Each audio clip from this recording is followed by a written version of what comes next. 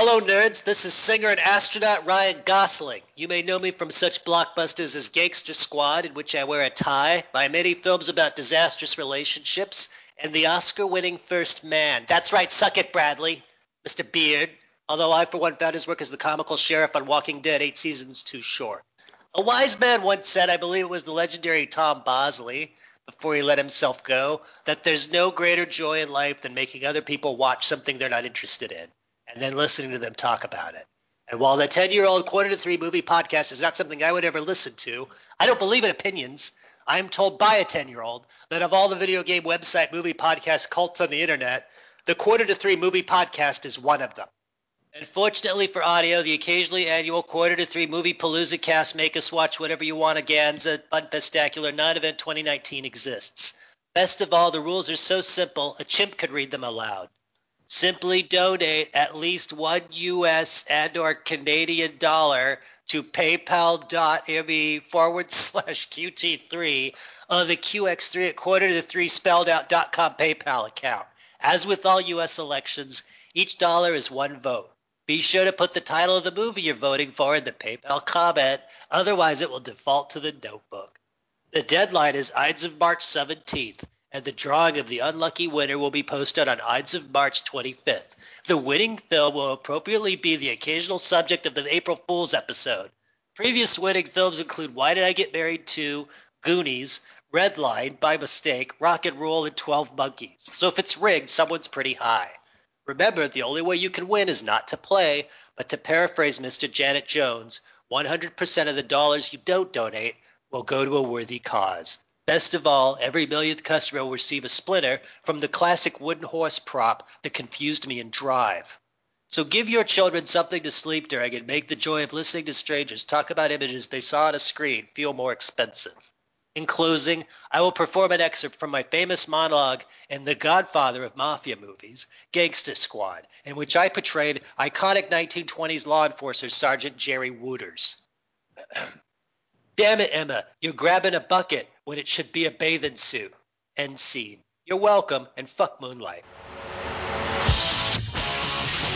Oh, make me over. I'm all I wanna be. A walking study in demonology. Hello, welcome to the Quarter to Three Movie Podcast for Captain Marvel. My name is Tom Chick. I am here with Christian Morosky. I am Podcaster Trouble. And with Captain Marvel tagline, Kelly Wand. What is the point of giving her those if you don't want her to use them? Okay.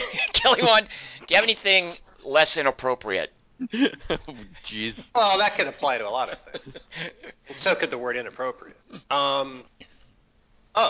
Finally a blonde Avenger from an earlier decade with the rank of captain. Okay. I need that. Wait. I need that one explained to me. Captain America. Oh, good lord. Okay. How many are there?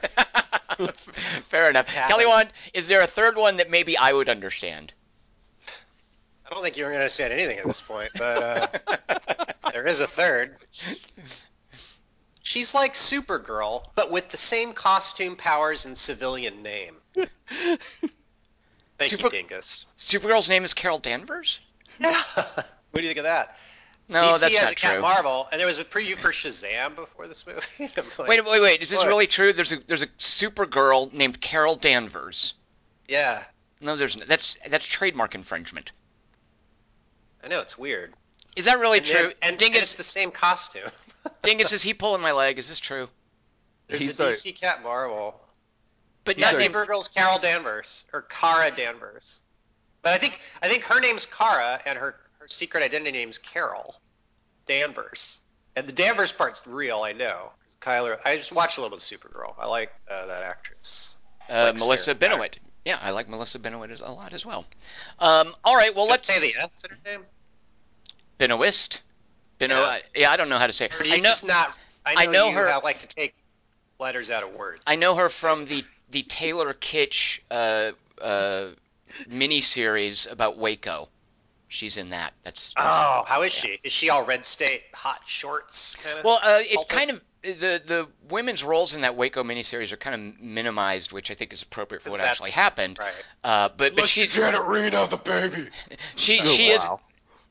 All right, so let's go ahead. So Dingus, tell the listeners Let's go ahead.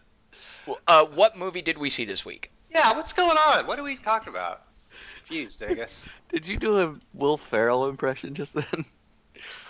All right. Yeah, I remember that. This week Those were the days. This week we saw Captain Marvel, a 2019 American superhero action adventure science fiction comic book 21st in the Marvel Cinematic Universe movie about the proper way to cut toast. It was directed by Anna Boden and Ryan Fleck and written by both of them with Jennifer Robinson. What's wrong with you? I'm just reacting to the words written by. All right. With Jennifer Robertson Dworet, with story credit also going to Nicole Perlman, sorry, and Meg LaFavre. It stars Brie Larson, Samuel L. Jackson, Ben Mendelsohn, Jude Law, Lashana Lynch, and Akira Akbar. Oh, see, another thing for Tom to get confused by. Well, there's two Akbars in this. Right. And it goes, is the DC Akbar or... See? Captain Marvel is rated PG-13 for sequences of sci-fi violence and action and brief suggestive language. Kelly Wand, is there anything missing from those MPAA warnings? I would urge parents to know that the WAN rating is CG for some scenes with CG. Captain Marvel is at 79% positive reviews on Rotten Tomatoes. So 21% of the reviews were like, nah. 79% were like, yeah, we liked it. On Metacritic, the average rating from various reviews is 64. And CinemaScore, it of course got its A, which is what all movies get pretty much in CinemaScore. It opened higher than it was projected to open. It made $153 million, and it will probably by the time domestic. By the time we post the podcast, it'll probably come out a little bit higher because it's exceeding expectations. It made 450 internationally. It made $500 million. It did. So, Kelly Wand, I would like you to give us a Captain Marvel synopsis. And if you were to do such a thing, what would it be called? I'd rather hear what you think it would be called than say what it's called, Tom. It would be called entertain the listeners. It would be called the Captopsis Marvelopsis. Sure it would. See, you can make $500 million with that brain. Did you have any stats on the review bombing? Like, did that affect the audience score? I don't. I didn't even look that up, but I do know that it was something that Rotten Tomatoes specifically, and I don't know about Metacritic, right, was dealing with because, and I'm not even sure. We'll talk about this, but I'm not sure why this movie is controversial, and maybe one of you guys it's not. Okay. There's just dumb people on the internet, a lot of them. We'll get into it. I think it's an interesting phenomenon, to be honest. I think I can understand why it's controversial. But we'll get into that after the Captain Marvel synopsis, whatever you're doing. Oh, well, that's a cruel tease. Especially when you know what the synopsis is. But anyway, all right, what is it called, Tom? Captain Marvelopsis? Sure, I'll go with that. Captain Marvopsis with a hyphen. Like Marvel. Captain Marvopsis. A bunch of shots of Stan Lee in his bathrobe taking checks out of his mailbox and throwing coffee at artists drawing stuff turn into the Disney castle. Tinkerbell flies at us and shoots CG out of her skirt till it spells Marvel. Jeez. Beside me, Gal Gadot's all, boo. Some words are all Planet Cree.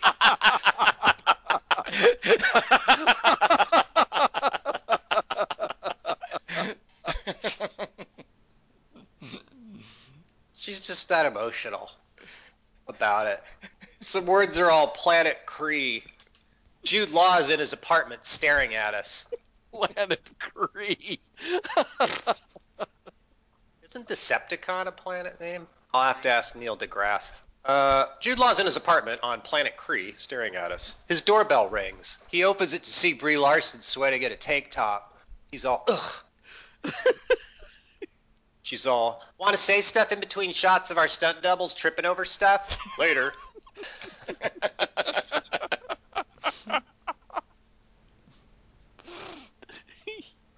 Oh, you call that CG? Oh my god.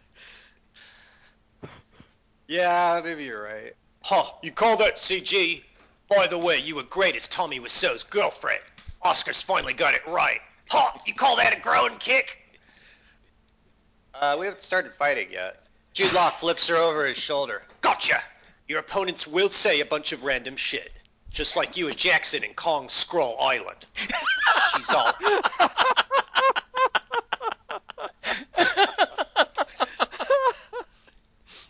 She's all, why you? And she makes her hand CG sparkle dully. Control it.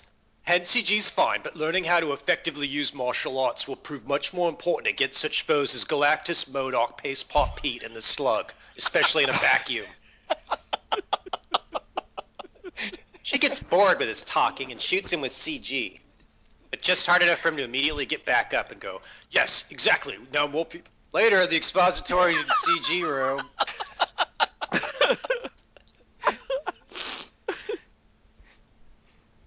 Later, in the expository CG room CG. Thank you all for coming. I'm the Hobbit's Lee Pace.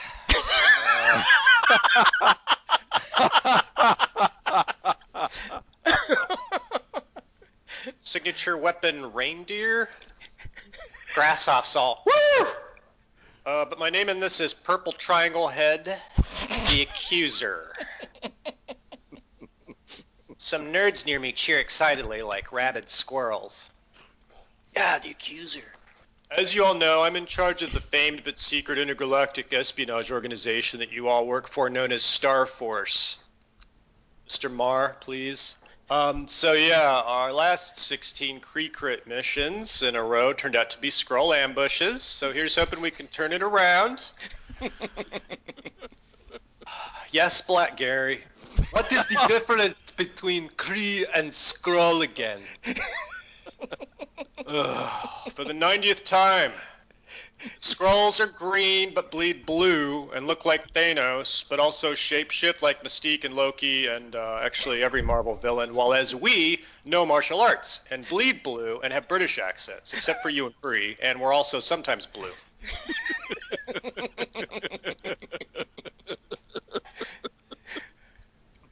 And which one are we again? Bree's all. So Michael Rooker was a Kree? No, he was a Centaurian. Oh. But Nebula, the Jumanji chick, Gamora's blue sister, she was a Kree. No, she was a Lufamoid.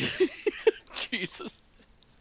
What about Nightcrawler and Mystique and Zoe Saldana?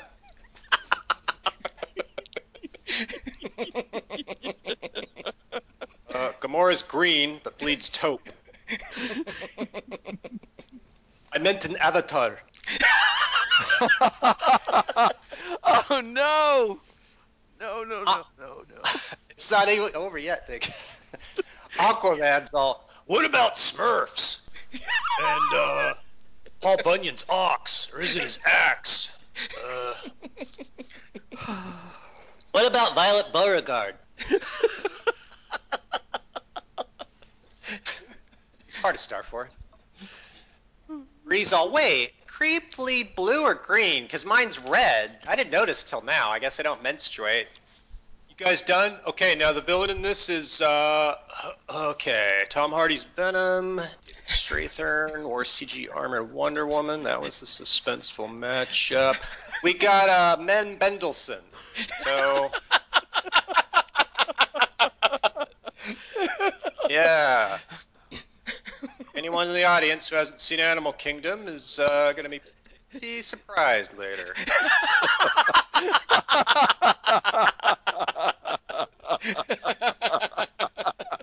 He's a shapeshifter, so you may not recognize him. That's the plot of this, which you paid to see. So let's go kill him.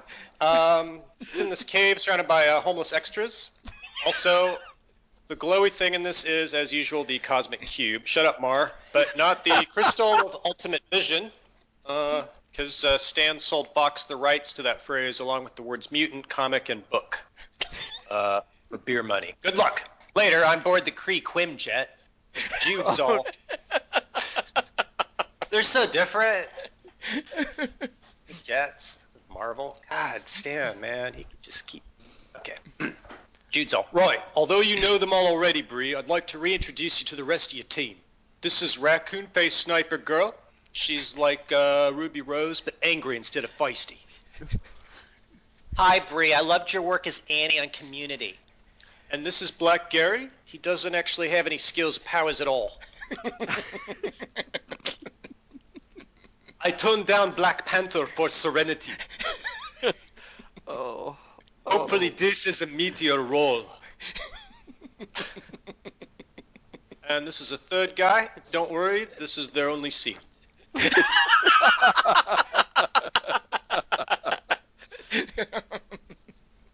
Quimjet crashes since no one's piloting it, and Bree walks around in a foggy cave scowling at the homeless people. Bree to Jude Law's character, requesting permission to use hand CG on stuff. Jude to Agent Kree Lawson. Good news, one of them just assured me that they're not Skrulls. Wait, now they're shooting at me and giggling. Bree to Jude, same here. Wait, what's our mission again? Find CG? Jude's too annoyed at her to answer, so she tricks the homeless people by shooting CG at them, but controlling it till they're off screen.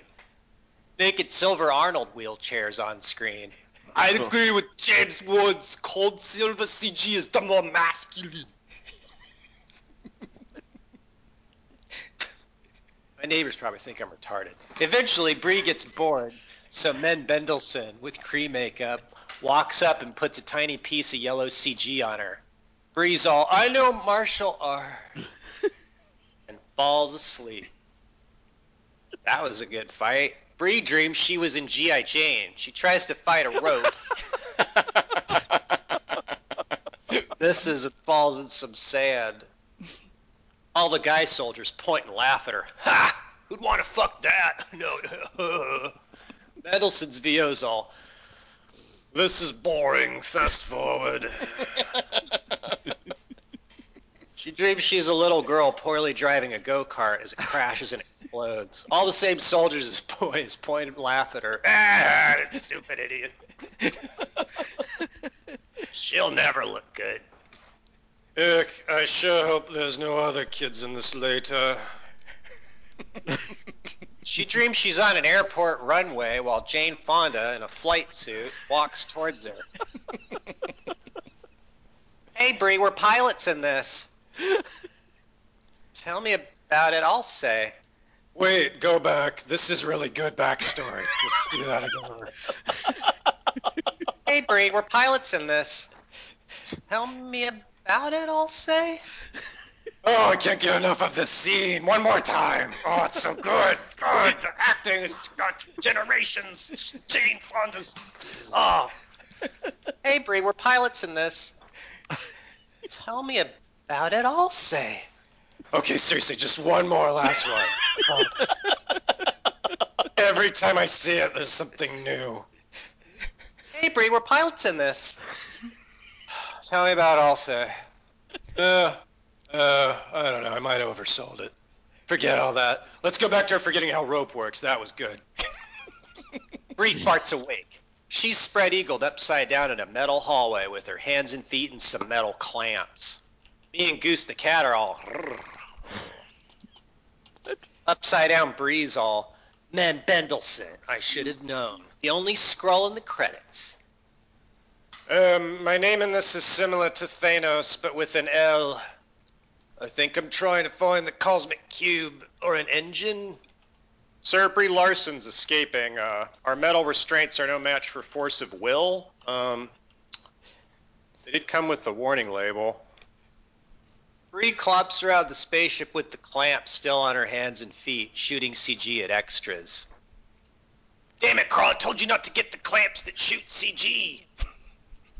Bree tricks the Skrulls by tripping and falling out of the ship onto Earth. Some words are all planet shithole 69 I'm repeating, aka Earth, year 1995. Bree steals someone's motorcycle and uses it to drive to a cab across the street and say to the cab driver, "Hi, I'm a member of Star Force, Agent Ree Larson." Boy, nothing on this planet's jogging any memories at all, so I guess I'm not from here. Where can I find communication devices? The guy points across the street at Taco Bell. Bree's all thanks, but goes into the Blockbuster. She gets a garbage CD and some No Doubt. That opens the door to leave. Sam Jackson's all under arrest for shopping at Blockbuster. Agent Coulson walks up. Where did you receive your training? Free Fire? Jump Street? A third agent walks up.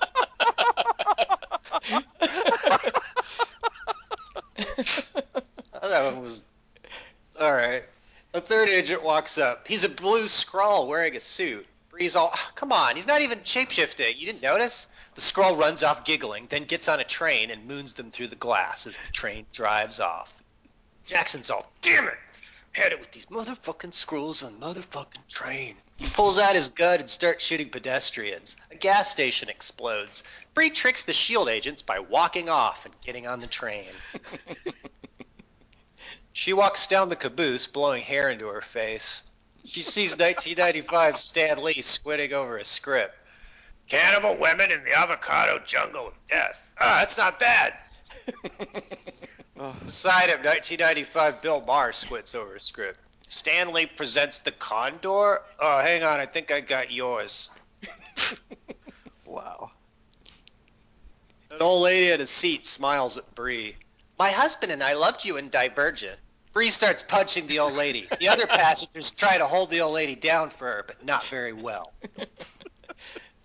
Bree eventually runs out of old ladies and walks off the train.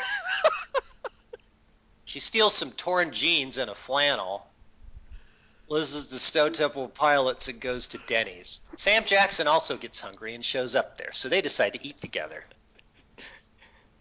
"Man, I had no idea superheroes were real. Boy, is my mind blown." Captain America was in the 40s, McAvoy, X-Men, 60s, 70s. "What are your powers again?" She shoots CG out of her middle finger, blowing up the restroom. The fry cook's all, "It's cool." The maid's all, "Mm-hmm." Oh. Bree's all, "Now to see if you're really a Skrull. Skrulls can't remember older memories, just like my character. What was your character's name in Shaft?"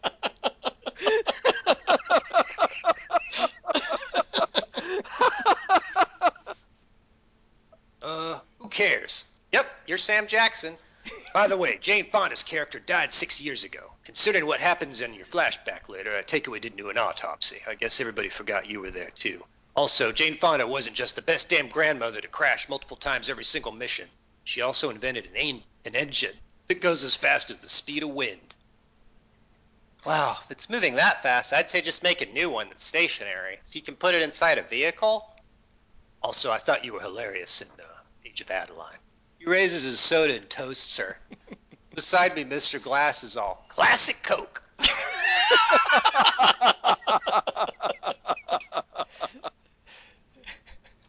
"Now, I need you to come to SHIELD headquarters with me, wander some dark hallways, and meet my cat."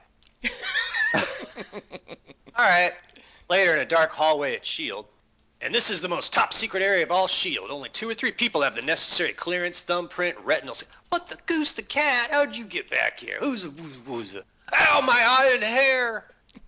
Bree's all, "Yeah, that's actually a Flurkin. They have CG tentacles in their mouths so they can groom themselves better. Why is he here? It's probably irrelevant. I guess because Men in Black had a bulldog. And this is my new boss since yesterday, Senator Men Dendelston.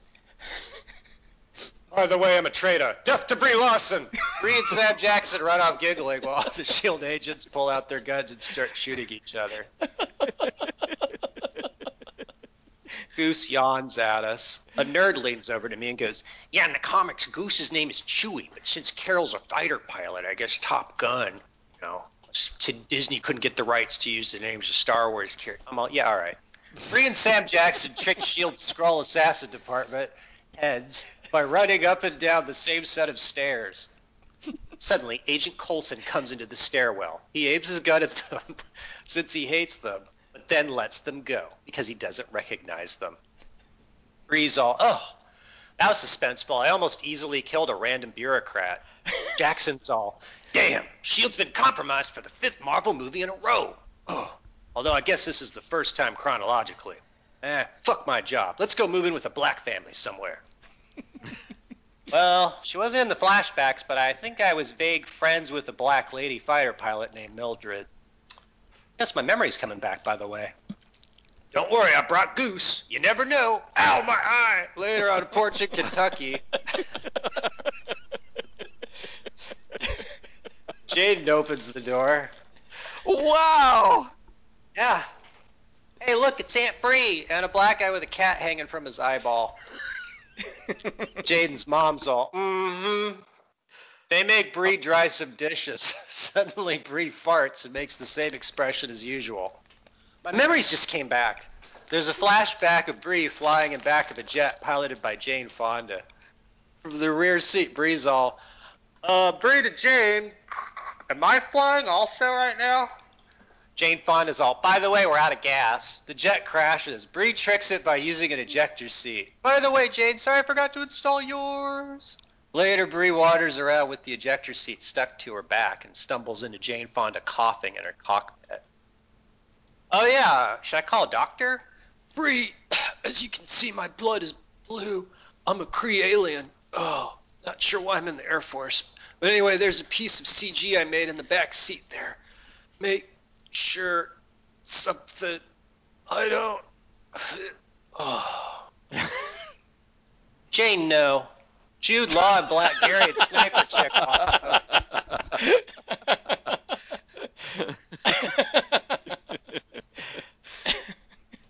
Jude's all, hi, we're the same race as Jane Fonda. Bree scowls, takes out a gun, and shoots Jane Fonda's CG. It explodes in slow motion and turns her eyes blue and gives her amnesia. I guess the blast doesn't do anything to Jude or Gary. As Jude cradles Bree's body, he's all, the psychotic, uncontrollable blonde cave woman will make the perfect addition to our martial arts club.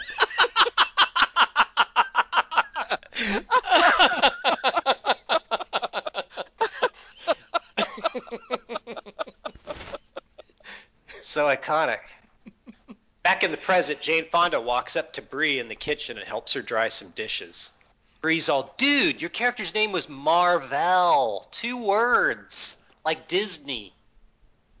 Jane Fonda's all, by the way, I'm a different character named the Supreme Intelligence right now. Anyway, your dog tag was broken and only part of your name was on it, so we decided to call you Ree Larson. Although some of us thought that was just the name of the tag. Bree's all, huh. That explains I was the only person on Kree with an American accent and non-CGIs. Stanley's ghost is all, wait, so did you have false memories of growing up on Kree, or were you just totally incurious about your memories only extending back 6 years? Now he cares.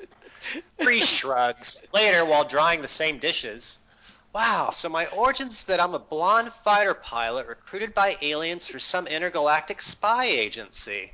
Let's see DC come up with a version of that.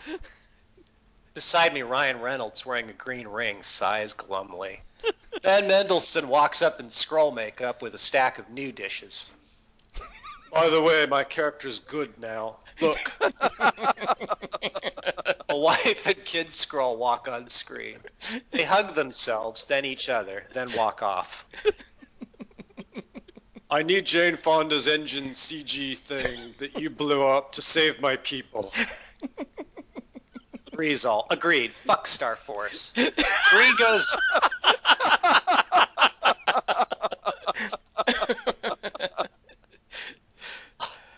They saved me. Or something. Who knows? Bree goes out onto someone's porch. Jaden, you always wear the same t-shirt and have stupid hair. You should pick my costume, as opposed to Kelly. Here, you just hit random buttons on my wristpad's uniform color app. The animators in the marketing department will do the rest. Beep, boop, boop, beep. Eventually, she looks like she's a movie poster.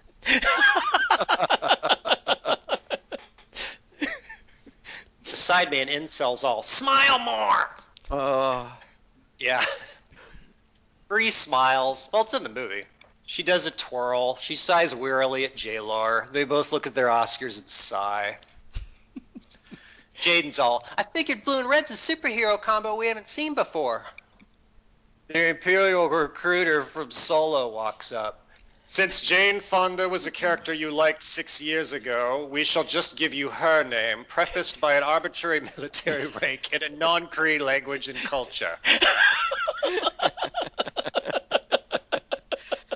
So from now on, your name is Captain Marvel. Nick Fury's pager rings. What? Yes, sir. Jude Law and his friends just invaded our atmosphere and shot a bunch of missiles at something. But they also know martial arts. Also, the president heard you lost a fight to a house cat, so he promoted you to head of S.H.I.E.L.D. Jackson hangs up. Damn, I'm out of ideas. I really thought moving in with Jade and Mildred would spark something, but... Bree's all, I can stop missiles, but first I have to believe in myself. This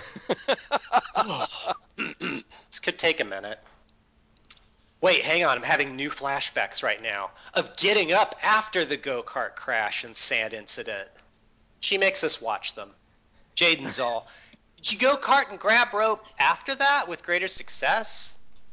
I don't know, the flashbacks don't cover that, but my name in this is Carol Danvers. She flies around and punches missiles while Nirvana and Nine Inch Nails play. On Jude Law's ship, I told you we should have fired our missiles so that they were farther away from each other. Jude Law's all, I have a better idea. He parks in a desert, waits for Bree to show up on foot.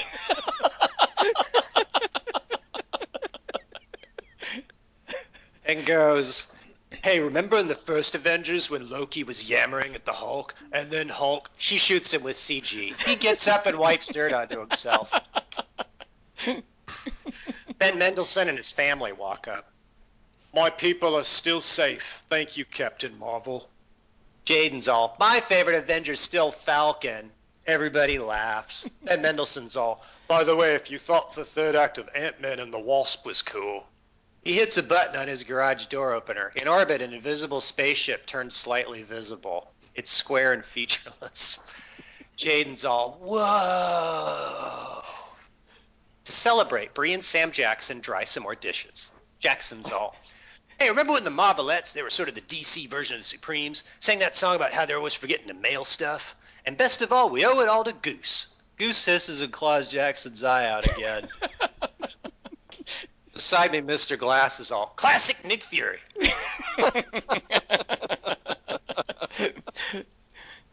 Bree's all, well, now that I know that I'm from here, I think it's boring. Here, call me on this only if it's your 9th franchise-ending emergency in a row.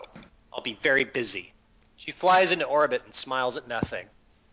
Jackson's all, man, it's almost like being online friends with a blonde woman.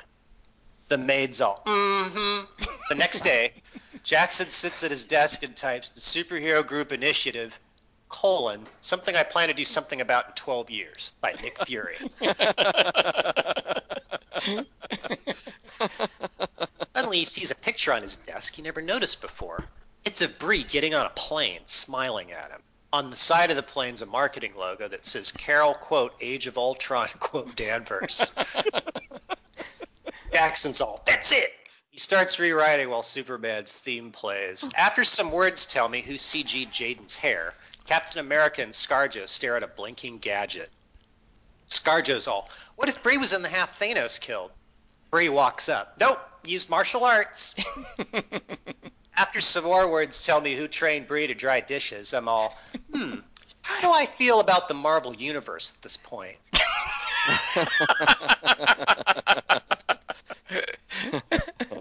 Goose stares at us and pukes up a box of CG. Then Larson's Oscar. The end. Thank you, Kelly Wand. It's hard to remember what happened in it. You did a That was great the job. challenge. I think you got all the plot points there. Yeah. They dried dishes. She was Yeah. she's not in the backseat of the plane though. That's the sad part. I know, but I didn't care. I know. If the movie doesn't care, I don't give a shit. It's gonna be whatever I can remember at random. But yeah, Captain Marvel, woo! All right, I was loath to see another superhero movie. I'm kind of running out of steam on the Marvel franchise, and I was intrigued by Age of Ultron. I would have been super happy if everything stopped there and it ended with this existential apocalypse. If Marvel had shut down at that point, that would be great. So I I wasn't. think you mean Infinity War, not Age of Ultron. Continue. Oh, right, exactly. Yeah, see, they all run together for me. Yeah, Yeah, Infinity Age of War, Ultron Civil War, was- Age of Ultron, the one where they half the people all die. I was like, that's a cool metaphor That's for every the one of them. existential dilemma. Let's just close the book now and be done with it. But no, they keep making them. So I went to this, and I was also a little had some reservations about seeing this because Anna Boden and Ryan Fleck. I love Half Nelson, of course, but the things they've done since then I'm not as crazy about. And in specific, their last movie, Mississippi Grind, just really rubs me the wrong way for reasons that we'll maybe talk about in a little bit. So I had pretty low expectations coming into this. I don't know what they're going to do with it. All I knew was that she was like Lady Superman. So for two reasons, I adore this movie. One of which is and I don't know why this isn't particularly revolutionary, but they decided to make it a buddy movie. And it's a buddy movie with Brie Larson and Samuel Jackson doing what they both do very well. And Anna Boden and Ryan Fleck have written them a good supporting structure script for this. There's a lot of MacGuffin doodad nonsense, but I don't care about that. I just loved watching Brie Larson and Samuel Jackson being Brie Larson and Samuel Jackson in a buddy movie with the roles kind of flipped. Because normally the woman is the astonished sidekick who needs rescuing, but we flip the roles, and this is our introduction to Nick Fury, which I also thought I didn't care about, but I really enjoyed the Nick Fury origin story that was also part of this. The second reason that I really loved this, it's difficult to make an interesting story about a character who just can't be defeated, and that's something that the Superman movies have always struggled with. And so my over and under are movies that I really love about all-powerful heroines in interesting stories, because you have an invulnerable, omnipotent protagonist.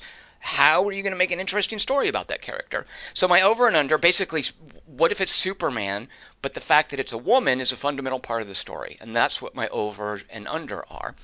My under, a movie I love, is Lucy. Lucy is also very flawed. It's got a lot of Luc Besson nonsense in it, but I love that movie. And my over is a movie from last year called Thelma, which I also adore. So, man, I liked this a lot. I didn't expect to, and those are two reasons I really loved it. Dingus, what are your over and under? What did you think? I loved this thing. I was absolutely nuts about it. Listen to Kelly. Wow, what a I lonely feeling. and I know, and I love that you mentioned the buddy thing because a writer in her named Chris Mergenson talked about how much he loved the buddy parts with her and Fury, and we have a listener named Nesri who equated this to a buddy cop movie. And I didn't think of it necessarily as a buddy cop movie, but that stuff that they're doing when they're first in the scramjet, quimjet, whatever it is, and the way Brie Larson handles that so well. Her laugh, it's not easy to laugh freely on screen or on stage and make it seem real, and she does. I loved their interchange. I loved it. So uh, anyway, I just love this movie. Under it, I put Oblivion, which I've come to like more since we did the podcast for it. I didn't like it when we first did it, but mainly it's because of the canyon dogfight really made me think of the Oblivion canyon dogfight. And the over I would put as as Avengers Infinity War, because I think both of these Avengers Infinity War and Captain Marvel understand in different ways um, how to balance humor and gravity. There's a lot of humor in both of these movies. This one is more on the Ant-Man side of that spectrum than Infinity War is, but they still understand that balance, and it comes down on the side of gravity at the end. in a different way, and I really appreciated the way that she played the part.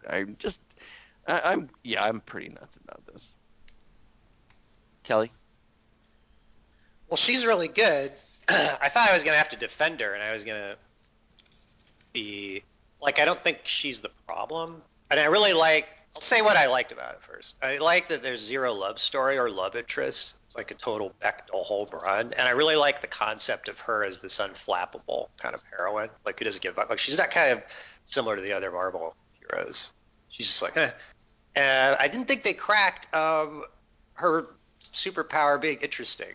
Mm. I think she's fine. I think it's a terrible script. It's one of my least favorite Marvel movie scripts by far. I think the action's hit and miss, but I think the thing that sucks is there's no good villains in it. And so there was a part where the movie was sort of growing on me in the first half hour because it gave me no backstory at all, and I went, oh, it's going to be like Dread. It's just going to be this one mission, and I got really excited then, and so then I was bummed. And then I don't know. I didn't think the dialogue between her and Sam Jackson was that good. Like they seem cool, but the things they're saying aren't that good. So my over is Thor Ragnarok because I still think that's the last Marvel movie where I emerged feeling better than when I went in, and my under is Ant-Man and the Wasp because that's the worst I felt. So what is politically controversial about this? Well, Dingus is the one who said that he gets it. Isn't it that it's a woman playing the part? Was Captain Why is that Marvel? Yeah, why is that controversial in a way that Wonder Woman it wasn't? Because it wasn't the part originated. I mean, I don't know the as a comics dude, that well. a blonde dude. As a dude. Yeah, but her character exists in the comics too, and she was called Captain Marvel, although her name was Ms. Marvel for a while. So, but so there's a new Nick Fury too. It's a stupid. Insecure comic book readers who grew up doing that, especially most of them are male, I would think, would be offended by the idea of this movie being driven by a woman. They don't want to see Brie Larson in a hot suit. No, it's not that. It's that they. That sounds boring to them. It upsets their male rescue fantasy. That's really embarrassing. But isn't Kelly saying though, that Captain Marvel became a woman? Like, were they upset when that happened in the comic book as well? I'm probably asking you to answer questions that you may not know the answer to. I don't remember that happening. Yeah, but yeah, they didn't. There wasn't no outcry when she was a woman later, because he died in kind of a glorious, dramatic way. Didn't Thor become a woman recently? Like, wasn't that in the comics? There was a female Thor. Yeah, Thor's been a frog. Thor's been Beta Ray Bill. There've been other Thors. Okay, but there's a lot of precedent, and I don't. But there's a lot. This character's existed since the '70s. It's not like they just whipped her out for the movie. But I think I think the reaction isn't just about that. It's part of what's going on right now in as far as like maybe the Me Too movement and the idea of, oh, well, Hollywood's just doing this to cater to a certain I don't understand. Group of people. Well, I mean, how can you not understand that? I mean, there are a lot of people who, and you made the incel joke during your Opsis. Yeah, but I don't get why they don't like it. I don't understand that. Yeah. Because they feel like it's just catering. It's catering to a certain political view. It's political. What's the political part? The idea shooting CG is a man's job. That's political. Like that's a political statement. No, well, a political statement is embarrassing. Let's have women fighting and being the hero as the inversion, as I think Tom said, rather than the male being, and them thinking, well, that's not really possible, and that's not really what it was, but they're just doing that just to make all the women just happen. Trolls. Dingus, you've done a heck of a job playing devil's advocate, but I'm going to relieve you of your responsibility. I'm guessing that this is just manufactured outrage, and there's no difference between this and Wonder Woman, and it's just a matter of, since Wonder Woman, the kinds of people who want to manufacture outrage are better at propagating it. There's a political climate that is more conducive to that being carried along. So I'm guessing that all of the outrage about this, and they're bored. This is strictly just my guess. I haven't looked into it. I haven't read anything about it. Just based on what I know about what I saw on the screen, I'm guessing that it's all just manufactured and has no thematic or narrative or source material basis, because I see no difference between this and Wonder Woman. And I mean, other than I didn't like Wonder Woman, I loved this, and we'll talk about reasons She for had that in a moment. romance. Well, the name of the movie is Wonder Woman, so it's obvious that she's going to be played by a woman. Right, but Yeah, Captain this is Marvel was a Captain woman. Marvel. Captain This Marvel is was a woman. man's rank. Captain Marvel was a woman in the comics, I'm hearing, though. Is Right. that's not something that they changed from the comics. So Oh, anybody yeah. who's feigning outrage can't feign it on the basis of it being unfaithful to the source material. Ah. However, I do think, and this is one of the reasons that I really love and admire this movie, that there are some very important politics around this, that I can understand why people who are threatened by this sort of thing would want to manufacture outrage. Really? Yes. Because, for one thing, primarily, Kelly Wand, I think it is really bold of Disney to basically, from out of nowhere, put forward front and center I assume, little-known female character who, the fact that she's a woman is a primary part of the script that Bowden and Fleck have written. And they've put her forward as the person to save the franchise from an existential apocalypse. They've done that narratively and commercially. And I think that is something that threatens or angers a lot of people who want to defend white male privilege. This is a disconnect, by the way. Yeah, I agree. This is a disconnect between politics and Hollywood. We've got the Trump tape about grabbing him by the pussy. We have the marginalization of Christine Blasey Ford. We have people trying to minimize Alexandria Ocasio-Cortez and brand her as a crazy, angry socialist. The political climate is one of minimizing women's role in politics and just women in general. Hollywood, on the other hand, is putting forward really powerful, not only female characters, but minorities. We just had Black Panther. This, to me, is the same as Black Panther in that it is a fantastic superhero movie about characters who have normally been marginalized by superhero culture, and it's doing it without alienating a white middle-aged guy like me. And it shouldn't alienate a white middle-aged guy like me unless I'm one of the guys trying to minimize Christine Blasey Ford or Alexandria Ocasio-Cortez. So I think it's a bold It's move. hard for me to look through that lens and judge the movie on that. Look through what lens? Well, I agree with everything you're saying, and the politics, I'm totally on your side. But I'm saying as a script, it's not good. Oh, well, fair enough. I mean, okay, but we'll talk about that. But I think that's why there is a really forced manufactured outrage about this. And I don't, it's a review bombing thing that was on Rotten Tomatoes. It's a small group of people who sit around on 4chan or 8chan or whatever, and they coordinate these movements. Kelly, Wand, you used the word troll before.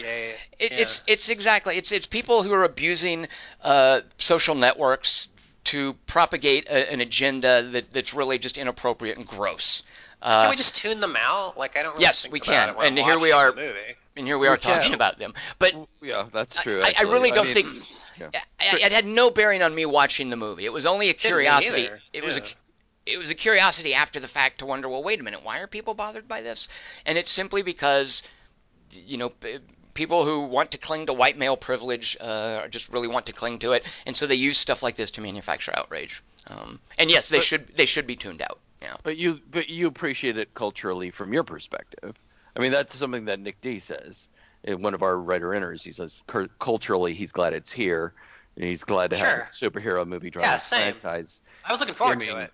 He thinks it shits the bed in the last act like Wonder Woman did, but culturally he thinks it's important for that reason, and you think that too, right, Tom? I think that too, and I think the movie is very aware of this. I think that it's a joke that she blows the head off Arnold Schwarzenegger, that she picks up a copy of The Right Stuff and kind of shrugs at it, that it's set in the 90s, where male bravado basically drove action adventures. More. Yeah. It tells her that, and then she steals his motorcycle. That's another good one too. And it tells her to smile more. And also, it's this culturally, this is a time that Han Solo is dead. This is a time for Furiosa and T'Challa and Shuri and Captain Marvel. John Cena and Dwayne Johnson, they're off doing ineffectual schlock. we have, and I love those guys. I With each adore both other. of them, and I just think that it means a lot. It's culturally important. It means a lot, and I'm very happy with Hollywood that they're letting Furiosa and Captain Marvel and T'Challa drive their movies, and I love this. Yeah, yeah. And I like it that it's her. Like I liked her character in this. Like she wasn't trying to. That's why. Like the argument of the is she hates men. She doesn't. That's not in the movie. She doesn't hate men ever. That's retarded. Part of why I Whatever. really liked this as a buddy movie is Brie Larson is just so effortlessly charismatic, and Yeah. she does this. I mean, it's the sort of thing that Ryan Reynolds is great at it, but you can see him trying and he's working hard and he's good at it and he does the work. Brie He wants Larson you to like him. Brie Larson just cruised through this, and it was Yeah. beautiful. Oh, it was really just graceful and just comedically athletic. What she would well do played. with an eyebrow or just a smirk. I hate Stan Lee cameos, and I feel bad for the guy, especially reading about how it looks like he was taken advantage of as he got older.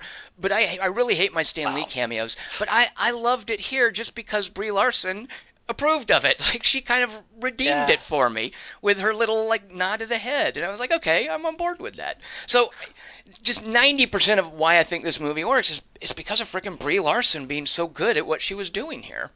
Yeah, and my favorite scene is where she comes to Earth and she just talks like, "Hey, yeah, we're on this planet, Star Force." Like she says just a bunch of random jargon, and she really sells it. You actually believe that Right. that's her. Yeah, like she's really committed to the character. Right. And she's a better actress than Gal Gadot, so you have that too. I just wanted more. I don't know. I want her to face someone who is as powerful as her, like a Thor Ragnarok kind of Well, matchup. Or I like think Hela. right. And I think that's kind of the point, Kelly Wand, is that there is no one as powerful as her, and that's No, why. there's got to be. It's Marvel. Come on. Give Well, her I mean, Thanos. not in this movie. I mean, the premise in this movie is Right. that no one as powerful as she is, and I want to talk about. Well, so Sure. so thing is, Nick D said that the movie shit the bed in the third act. Does he elaborate or? He mentioned it as a comparison to Wonder Woman, saying that Wonder Woman had these great moments, but for him, Captain Marvel was pretty boring. But Because Did you have, Superman. so then, how did you guys feel about the third act that Nick is talking about? I by then I'd already kind of checked out. I didn't like the Jaden kid. Oh, by the way, Into the Spider-Verse is another very important superhero movie for what it's That's a doing good movie. politically and culturally. Sorry, that's one that I wrote down to put on my list here and forgot. Sorry. So Right, Kelly I love Wand, that character, and Right. there's no dead air in And Spider-Man. then- and- There's a lot of dead air, in my opinion. Okay, well, when but go- when it's not Brie. So yeah. what's the problem then with the third act, with the finale and how it turns out? This is no. There's no there's no excitement to like. I don't like the amnesia subplot. I think it's really boring because we already Okay. know. Okay. And it doesn't make sense to me that she doesn't know. That wasn't in the comic. She didn't have amnesia. And I Oh. didn't get. Kelly To Wand, me, on it the was very. on the basis of source material, you have an issue with it, huh? ooh, Well, I'm just saying you didn't. What do you get out of it? You get this, and it's not that good. I don't. It makes me ask more questions. Like, wait, she didn't have any family. She was an orphan. Like Jane Fonda was the only. I mean, Annette Bening was the only. Like I know, but I love how Kelly Wand has to switch personas when he's out of the synopsis. Right, yeah. He has to funny. remember that he knows who Annette Bening yeah, is. now I have to Yeah. pretend I'm smart. So Dingus, do you see any of those problems? Did you have any problem with how the third act ended in the Ben finale and Mendelsohn's the? character, yeah, that's just not interesting to me as a Captain Marvel arc. Like, oh, I love the idea that she's totally at peace with herself, and she doesn't have like a chip on her shoulder or something to like get over. She's like, yeah, I don't know. I really liked her character, but he's nice. Like, she's mad at Jude Law for lying to her. That's your climax. And like, it just seemed. I had the same feeling after Ant-Man and the Wasp. I'm like, wait, so they just get Michelle Pfeiffer out of a CG world? And that's your third.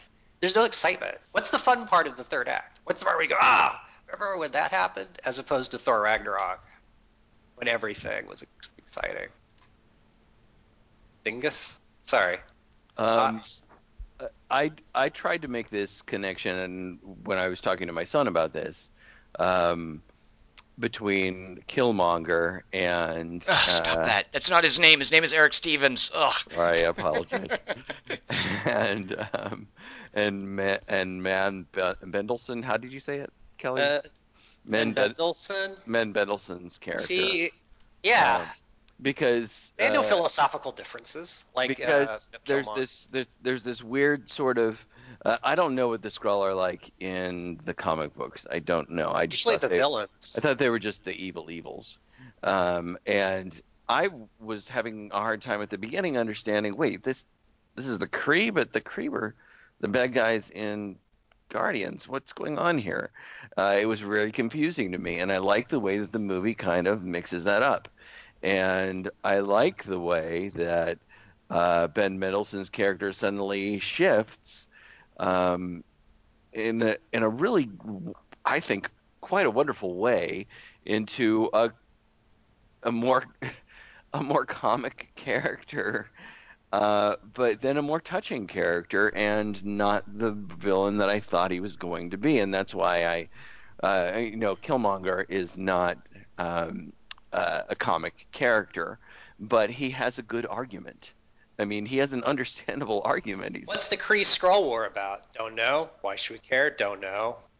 This movie doesn't introduce its lore very well compared to Black Panther. Possible, but that doesn't bother me. What I like about it is that Ben Mendelsohn's character is really all he really wants is to get back to his family and get his people back together, and He just wants his kids back. And this is a total switch from what I was expecting. I was expecting them just to be the evil dark elves from Thor 2 or something. Yeah. And they're not. He's really just trying to get his people back. He's trying to get his civilization into a place. That becomes her goal, to help him do that. And he meets his kid. I'm getting the sense that might be the first time he's met his kid. Too much catering.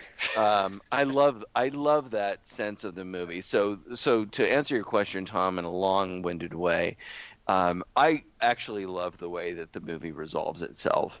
I have no problem with it. It's not like somebody can punch harder than somebody else. And I was very pleased with the way the movie ended. And that's why I would wonder what Nick D's talking about specifically with the third act, because Dingus, to me, the third act, the Ben Mendelsohn twist really was a huge part of why I really liked this script, because I think casting Ben Mendelsohn is a little bit of a casting misdirect, because most people, I mean, we know him, I guess, from Animal Kingdom, but also from Rogue One. He's a black hat wearing bad guy. But I think, have you guys seen Mississippi Grind? Yeah. Because I think Bowden and Fleck have an appreciation for how Ben Mendelsohn is a fundamentally sympathetic, good guy. Like, just watching that guy talk on screen, he's got a sort of a hangdog sincerity to him. Mm-hmm. And I think Animal Kingdom, he just is just so good at being menacing that he kind of got typecast as a bad guy. But Bowden and Fleck in Mississippi Grind just really understand how sympathetic he is. So when he shows up and I'm like, oh, okay, Ben Mendelsohn's the bad guy. Yeah, I'll take that. That's fine. It works for me. And then they make him sympathetic and a nice character, and they have that twist, which I didn't see, and which is really touching. And Kelly Wand, you ask, what is the Kree Skrull War about? I don't know, but they clearly set up an analog here. It's an imperialist power chasing down a bunch of refugees. And I understand that. I don't care why. I mean, why do it?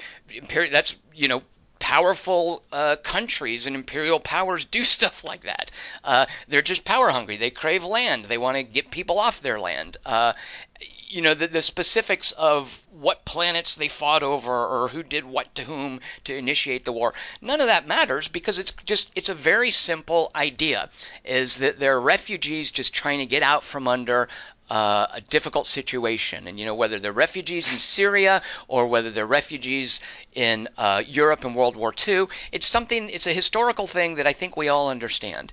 And when Ben Mendelsohn goes from just being a villain because the Skrull are bad because the Skrull are bad guys, when it flips around and shows us this new element, I loved that twist. And it's premised on the fact that you know what? Ben Mendelsohn is funny and he's nice and he's just a charismatic, kind of cool hangdog Yay, guy. we're all happy. Yeah, but the other Superheroes. the other third act part that, and Dingus, you brought this up, and I'm not sure how I feel about this. So Jude Law. when I don't even want to call her that, just like Eric Stevens' name, Killmonger is just some dumb thing from the comic book that they mention once in the movie. Stop calling him Killmonger. His name is Eric Stevens. In this, I do it just to annoy you, really. I know, and you do it well. It's like the shark is not named Jaws. You guys know that's a very important thing. And in this, nobody called her Captain Marvel. That was it. She's Carol Danvers to me. I don't know why. Why is this movie called Captain Marvel? That's dumb. But so I forgot where I was going. You guys derailed me. That's a good question. Why is she No, called okay. So Captain here's the third act thing that I wonder about is it's not when Carol Danvers goes to the superior intelligence and is being controlled by that little chip. How does she get around that? Being controlled. Oh, because she just takes it Force off of the back will. of. She just decides. Oh, Yeah. I've been fighting with one hand behind my back, and she takes it off of her head. And how There's is that some not tension. How is that not someone just deciding to punch harder? Because I had the same issue kind Yeah, of that's a good with the point. turning point in Into the Spider-Verse, where I didn't mind it so much because I love what the story's going. And I fully think that the finale in Into the Spider-Verse is kind of weak. Didn't affect my enjoyment of it. But I wonder, did the same thing happen here? Where she just punched harder to get around that chip, and then she's invulnerable and she kills everything? Yeah. I don't know what her powers are. I don't understand. I mean, She. one of the things that I do like about it is that it does remind me, and this is almost it was something I bandied about with the over under is how Spider-Man feels when he's learning to use his powers and how much joy he has. And there's that moment in the last part of the movie where she's like, "Woo!" Even Dingus in the beginning when she gets the little metal cuffs off of her hand, there's that same sort of thing. Yeah. Yeah. She loves being Captain Marvel. She's character. excited. She feels this sense of the joy of power and of discovery. She's discovering Yeah. herself, and in those moments where she learns, well, I can just make my eyes light up. I can fly now. I can survive in space. But Brie Larson, just because she's been so, and I love the way you said. I think you said comedically athletic. Is Yep. that how you Yep. said it? Yep. Yep. I love that because she's got this really great way of being sort of level through the movie and then just popping at certain moments, just getting excited, but basically kind of being maintaining sort of a general just frequency that's really an interesting frequency, but she doesn't have to do a lot because she's just that kind of actress. But when she pops. And those moments where she's excited, where the character is so excited to be discovering who she is and her powers. I mean, those are exciting moments for me. And so that's why the last act really works for me. But and I think a lot of that Dingus, you're talking about when she pops, a lot of that I think is because she has Samuel Jackson to work with. Like they're just riffing off each other so well, and he's doing the more outrageous stuff and letting her be level, and I love their interaction. So the reason that I don't mind so much that she punches harder to get out of the superior intelligence, like it's even they're shooting colored. She's like Annette Bening's shooting a colored beam at her or something. There's even, and I was like, ugh. But here's why I think the movie earned it in a way that I'm not sure I saw in Into the Spider-Verse. I think the whole point of this, and I just really admire what Bowden and Fleck have done with this script, is this little doodad that she has that's been controlling her and that's been tamping down her power and that the superior intelligence can presumably use to keep her from burning the place down, which is what she does. What it is and how it works kind of doesn't matter, because what matters, and this could be a little schmaltzy, and I'm fine with it. What matters is that she learns something that I think every woman has to struggle with and has to deal with, and that's the ability to keep getting back up, as it's represented in the movie, where she has to literally keep getting up. And I'm okay with that because it's a thematic message, and it's not a rule for how her powers work. It's not a doodad or a MacGuffin or anything. It's a thematic message that at that point she realizes, and at that point nothing is beyond her. She can do anything. And that's a little schmaltzy message. Believe in yourself and you can do anything. That is literally manifested in this movie by her understanding that as a woman, she has to learn to keep getting up over and over and over again as she's knocked down, as she falls over, as she's ridiculed. And I think that's just a fundamental part of many women's experiences that Bowden and Fleck have made the turning point in this movie. And furthermore, it's not like another man doesn't enable her. She realizes the reality of a woman being told, no, this isn't for you, this is for men, and she realizes that she doesn't have to accept that. And that's why I think the climax of this movie is when Jude Law wants to have a fight with her, and she says, I don't have to prove myself to you. I don't have to prove, yeah. That's just a beautiful moment, and I think it gets to this whole idea of she didn't just punch harder, she just realized a fundamental lesson that I think women have had to struggle with all along and still struggle with. And instead of there being some, MacGuffin that she works her way around or some little trick or fancy narrative switcheroo, it's just a realization of this theme that Bowden and Fleck have put out in the script. Well, how do you feel about the daughter telling the mother, what kind of example are you setting for your daughter? Let me go out and fly. What kind of example are you setting for me?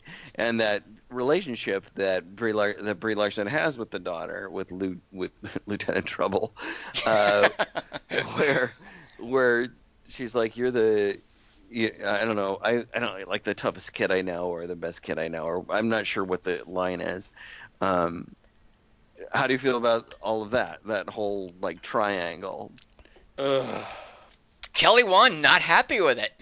I just wonder if there's a schmaltz. I don't mind schmaltz, actually. I'm fine with it. I want action, man. Dude, the Skrulls fucking killed the Fantastic Four's dad. It's like a serious business. What do you think about it? I love that there are these kinds of movies now, not only for people like your son, Dingus, but for young women, for girls.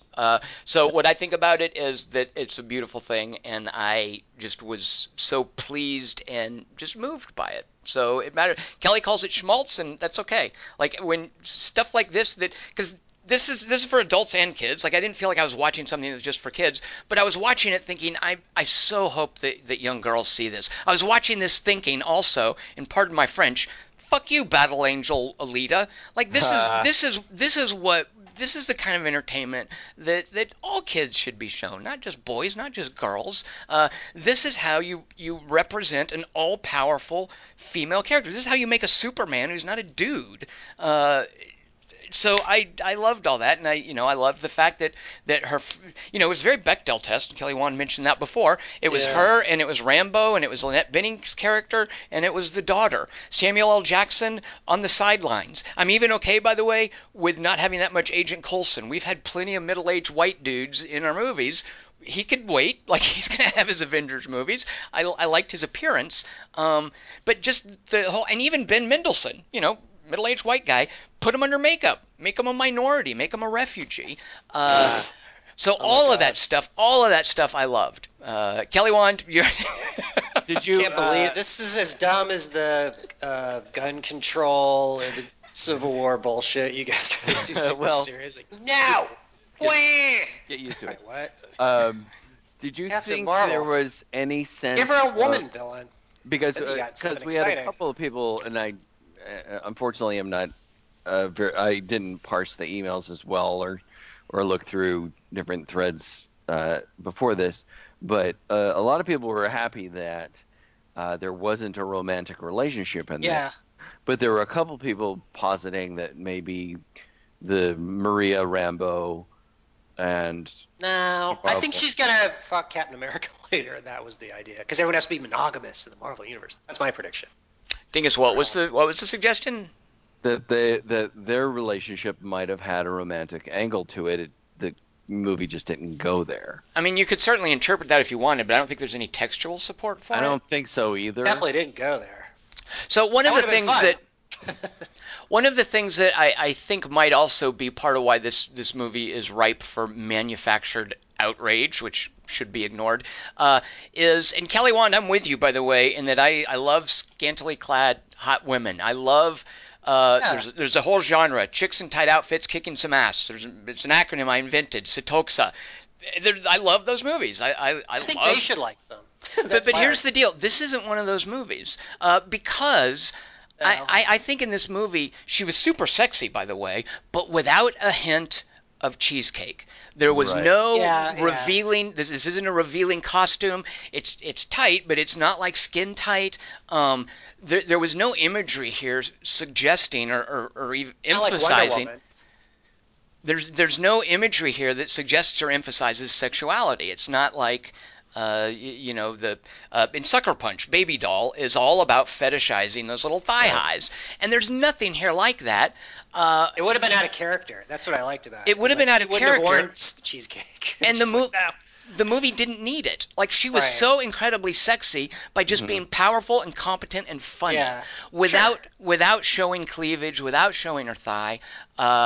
And I think one of the sexiest things she did is something that dudes do just as well, but the way that she would stand with her hands ready to shoot, and not because she's chesty or anything, but with her chest thrust out, which is just the same way Superman stands. Like, I was like, that's super hot, with her shoulders back, just ready to go. Shoot him out of her boobs. Right. So and that's the thing, is I don't think it was to emphasize her chest, because that's how Superman stands. That's how a dude stands for combat, and I just thought it was super sexy without being cheesecake. And for I that want to same like this movie. You're really making me want to like it more. and for that same reason, I'm really glad that there wasn't a romance subplot, because this wasn't Yeah. about a woman exploring her sexuality or being in love with a dude. That just wasn't part of it. Thank God. I mean, we've got Right. plenty of those. Yeah. Right. So- That's a really good way to put it.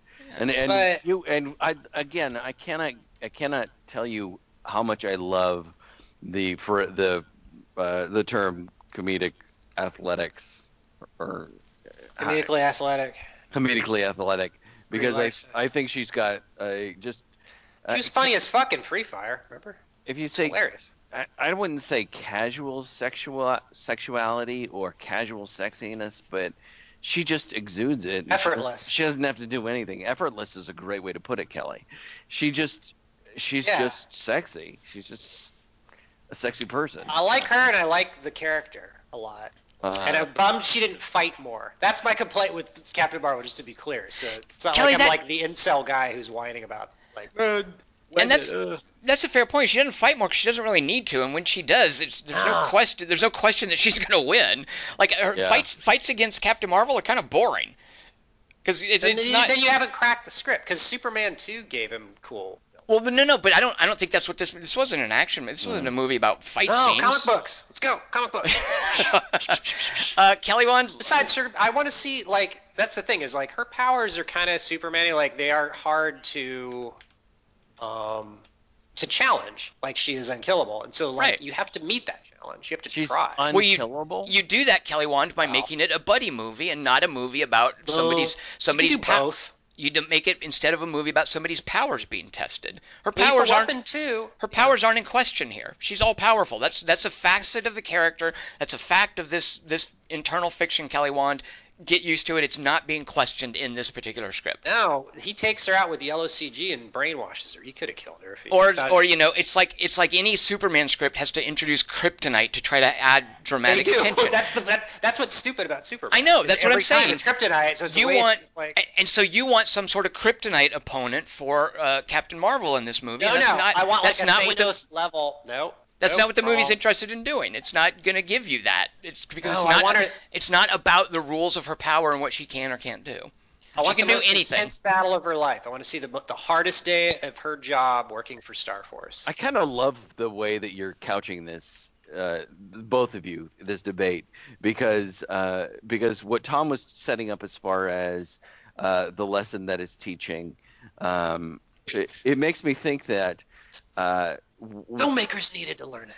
that it's not necessarily about who can punch her harder or whether or not she can be defeated by kryptonite. Right. It's her decision. Her problem is making a priority is prioritizing things. she decides to prioritize taking these people off to another galaxy and leaving Earth, even though that's her home world. And your uniform And colors. Priority. this is something that women often have to deal with in other ways than men do, having to prioritize different things in different ways and feeling pressure about that. And she gives this pager to him and says, seriously, only in an emergency, because she's got she knows what her priorities are, and she's prioritized taking care of this entire civilization of people. Thing is, it's almost like she imagines that Nick Fury is going to call her and say, where did I put my shirt? Like, do you remember where my pair of shoes is? Right, exactly. It's the way that we deal with those things, and so her fight is not necessarily one of brawn, although she can win any of those battles if she wants to.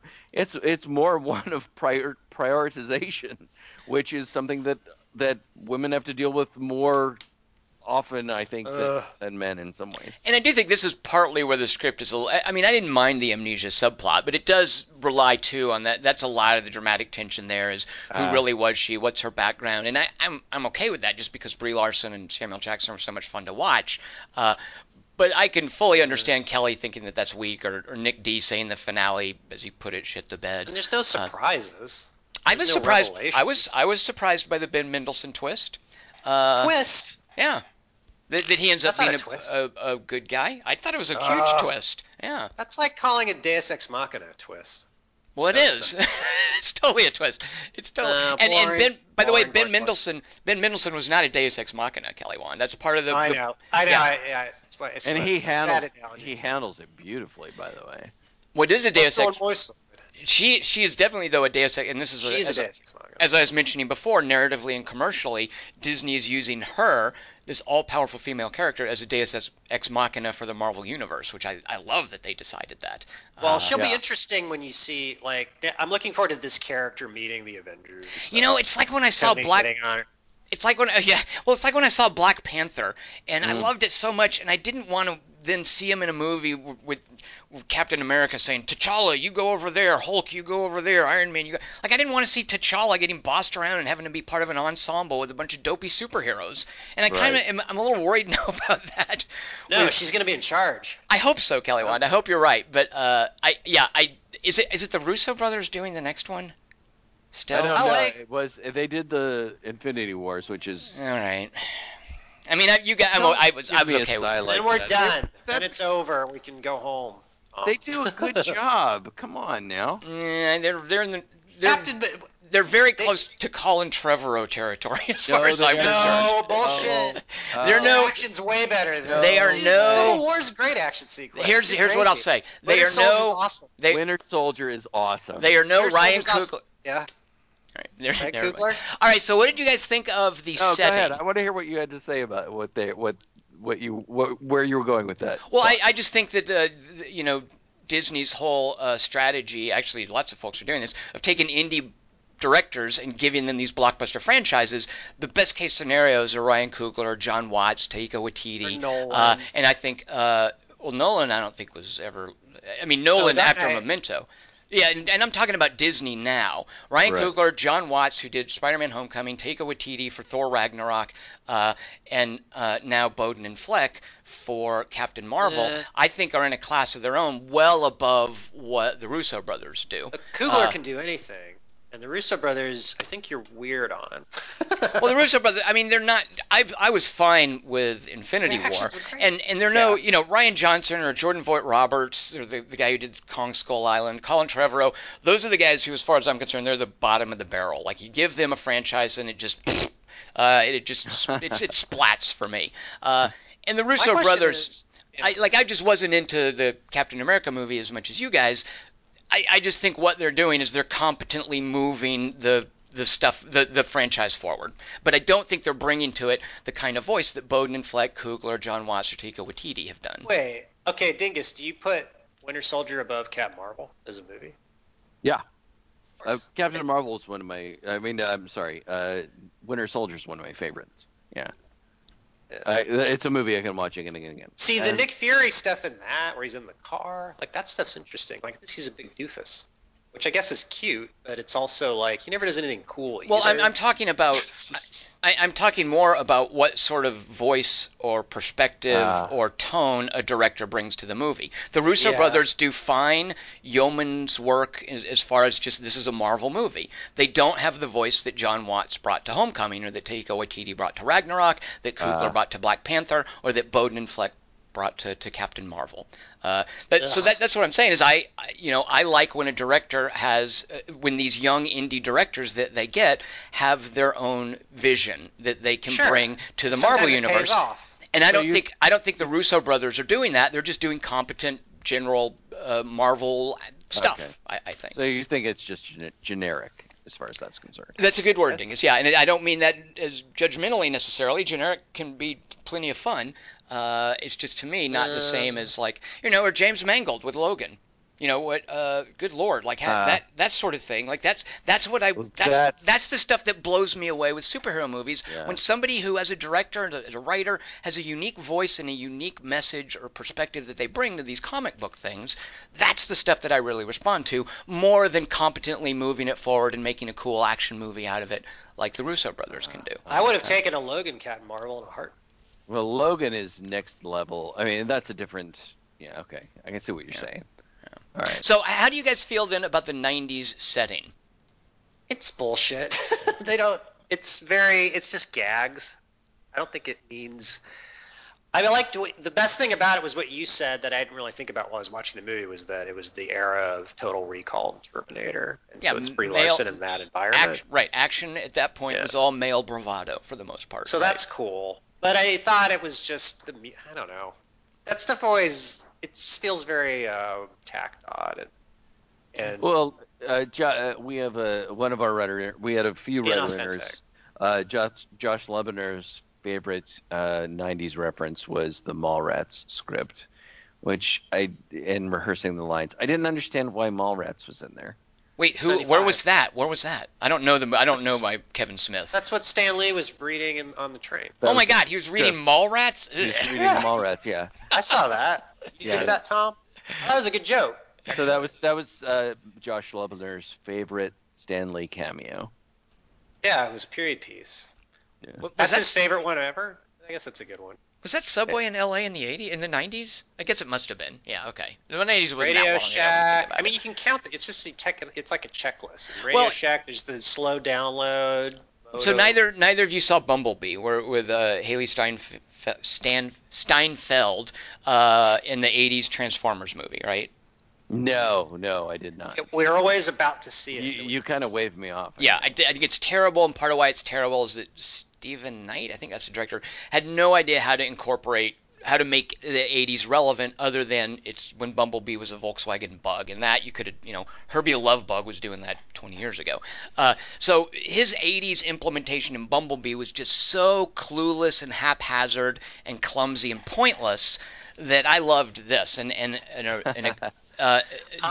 The comparison I would make between the two of them is in Bumblebee, just without any thought, whether it's a car chase or it's exposition or it's a meet cute, robots fighting each other, just with no thought, the director would put in Bon Jovi or Tears for Fears or an Oingo Boingo song or Aha. He would just put that in there. No thought, and it just made no sense. They licensed the song, so the guy slaps it in at a certain point.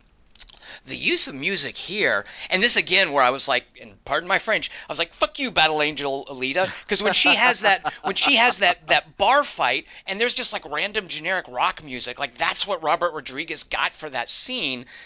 That's such a squandered. But it's the future. That was such a squandered opportunity. That's a good point, Kelly Wand. It might be because it's a science fiction universe. Yeah, that's what music is in the future. Yeah, it wouldn't make any sense to play Nirvana. They just use cover. Yeah, right. But so also too. Well, okay, go on. Well, I just wanted to say what I loved was the way that Bowden and Fleck used specific songs in this movie. Yeah. Okay, and I think very specific thematic points. Go ahead, Kelly. Me too. Yeah, I was nuts about that because I'm such a big fan of Guardians of the Galaxy, and I think Dingus, yes. But he's a product of that era, and she's not. She's from 1989. She should be in a cult. Like, wait, and also she doesn't recognize Earth, but whatever. But it's like 1995, and then she just gets grunge clothes and the music. Like, is that her kind of music? No, it Who's was, this person? it was for the audience, Kelly Wand, not for the character. like, Kelly. like That's I what I'm don't. saying. I don't That's think- why I don't like it. Kelly, you're exactly like- what you just said. You're like somebody's disaffected niece. That's cold, bro. But come on, Kelly Wand, how can you not like that No Doubt song "Just a Girl" when she's doing that Yeah. fight? How is that not? She doesn't know that song. How is that? It's not for her. It's for you. How is that not totes adorbs? Oh, They're not. It's cute, but I mean, See? you know, it's See? Brie Larson doing it. I And mean, it's also everything's cute about it. very 90s. Like it's very dated. It's She's a very not specific. a '90s person. Well, the movie is set in the 90s. I'm not sure if you're aware of that. But is she listening to that music? Is it? No, I get it's it. not for that. No, it's not for her. It's for you, the viewer.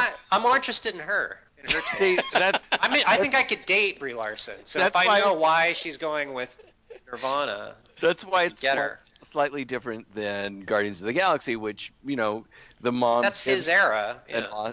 it gives him the awesome mix. Right. Right. And he's listening to that music, and we get to listen to it as well. And So James we know Gunn who makes he it. is. James Gunn makes it very clear early on when he puts on a Walkman. He's running around kicking those lizards and singing. James Gunn is letting us know. Yeah, Peter Quill is listening to this just when you, the audience, are as well. Yeah, that's a very different thing. But that's a great comparison, though, Dingus. That having that music play randomly is like the octopus playing the bongos. I don't feel like it's random. I disagree with you.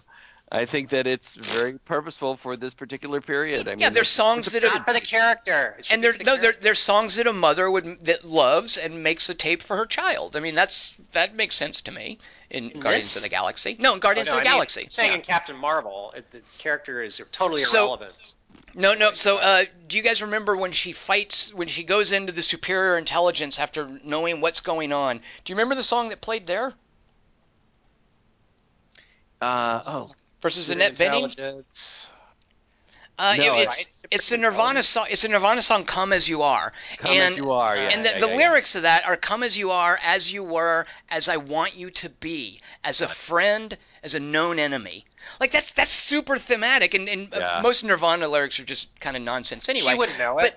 But that's super thematic for what's happening at that moment in the movie, where she's appearing to the superior intelligence who's appealing to someone that she knew, and it's an enemy. Like I got chills at that moment because I love that song, and because I was thinking, oh man, these lyrics fit. No, the character has to know the song.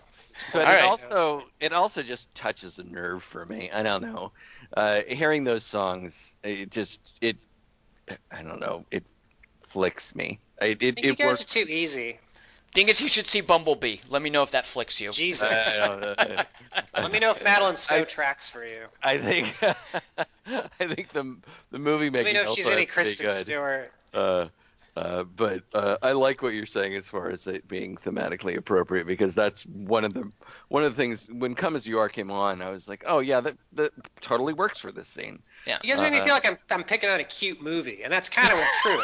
But let me just say this: the fucking Skrulls, you guys are selling out because the Skrulls are evil, man. They fucking killed the Wasp. Kelly Wand, I couldn't tell you the Elektra first. was a Skrull. I couldn't tell you the first thing about Skrulls other than it's one of the characters that you fight in Marvel vs. Capcom. They Chris transported the Baxter building to the negative zone. Chris Margetson would tell you that in the comics, the Skrull throne world is destroyed by Galactus, who devours the planet. Ah. Who are there? Gotcha. Wait, what are the Skrulls we've seen in movies? Like, what are the other times in Super movies? Skrull can look like you and have your powers. What movie is that from? Nothing. Oh, what have we seen Skrulls in movies? Am I supposed to know who they are from movies? I think They they're fight the just from Fantastic comics. Four a lot.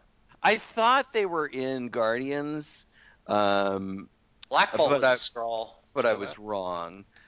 In Guardians of the Galaxy, there's this moment where the Collector's like, "Do you have elbows?" to his slave, and she's like, "Yes." He goes, "Well, get to work then." And behind her, there's this dude with pointy ears in a cage, like in one of And those on that date. in one of those plexiglass cages. It's like an Easter egg. Yeah, Yeah. which I thought was a Skrull, but somebody online told me no, it's one of the Dark Elves from Thor 2 probably. Ah, okay. They're also blue. But also, a couple Skrull notes I made for you Yes, guys. Kelly Wand, yes. Okay. Oh, excellent. All right. Okay, Let's do killed this. the Human Torch's and Invisible Girl's dad.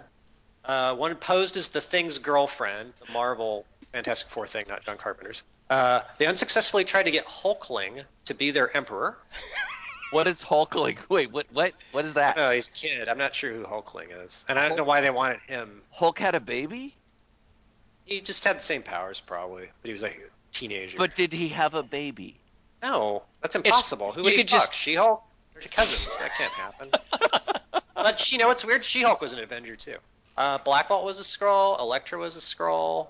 Wait, So Bullseye Elektra was killed a her for- Skrull? No. Yeah. Well, she comes no. back when she comes back from the dead after Bullseye kills her. She's a Skrull. Spider-Man was a Bullseye. clone. Yeah, okay. Yeah, Bullseye. I don't know Colin any of Farrell. this. Okay, whatever. Wow. The Skrulls attacked Thunderbolt Mountain. Oh, that's the okay. Wait, They that's not. transported Baxter Building to the negative zone. You heard me. Remember? Remember in the Miles Teller one? The Baxter Building was there, dude. In the fucking tar pits, bitch. And what else did they do? Go ahead. Carry on. Did I mention they attacked Thunderbolt Mountain? Wow. Okay, so they should have been treated with more respect than they were accorded in this movie. The Elektra Skrull's name was Pagon. That's very close to the name of the demon in This is what Hereditary. should have been in the movie, nerds. Very close to what? Sorry. All right, so I have another question then, Kelly, one that maybe you can help me with. This is Wait. the baggage I bring to these movies while you're Hold- looking at Schmaltz and Webbins things. and Hold stuff. on to that thought, Tom. I Yes. just want to say that we had a writer in her named Soren Hoagland who says that, speaking of the Skrulls, though, how much fun was Ben Mendelsohn having? Jesus Christ. So he loved the final showdown between Carol and Jan Rog. Who's Jan Rog? That's Jude Law. That was his name, Jan Rog? No, And, you guys are... Wait, hold on. You Black guys are Gary's making that... name is something the Pursuer, by the way. Black Gary from Guardians. And Jan- also, Wait a minute, I can't get past Jan Rog. That sounds like a Pigs. holiday drink you make. Jeez, Jan Rog? yeah, there's the character you're enjoying. There's They the actually, real showdown. they actually say that in the movie. They call him Jan Rog in the movie. No. Yeah, I don't think you guys are. I think But you guys are also making this her. up. So, and Jane Fonda's name was Marvell. That's also what I'm Never getting at. mind. Is yeah, the movie should be called Captain Carol Danvers. Like she's never called. Why is she naming herself after her friend? Yeah, exactly. Yeah, I mean, That's I don't know. dumb. So anyway, Um, Tom, you had a question you were going to say. Yeah, Kelly, one. What's the deal with Florkins? They keep your pants up. What? Because is that a thing? Like, and why do they hang out at the Yeah. Shield headquarters? Like, was there? Why is he so bad with cats? Was I supposed to? You don't shake a cat next to your eye. All right, hold on. Jesus. Let me write this down. Yeah, just you can shake a cat, but they don't like. But it's not a cat, Kelly. One. It's a But Florkin. also, Like, it's a flurkin, and then also. What is a here's my flurkin? question. Is a flurkin an actual thing from the comics? Yeah, it's about half a henway. But also, he holds it up to attack people or something, and it doesn't attack them. right. It's a Like Florkins. it's a normal. Yeah, So Florkins. flurkins are dicks. Florkins are whimsical, Kelly Wand. Well, So no, they he, eat the cosmic cube and then they puke it out. he doesn't attack because it's Ben Mendelsohn. Yeah, but they don't like scrolls. I thought. the Oh. flurkins. Yeah, but he knows.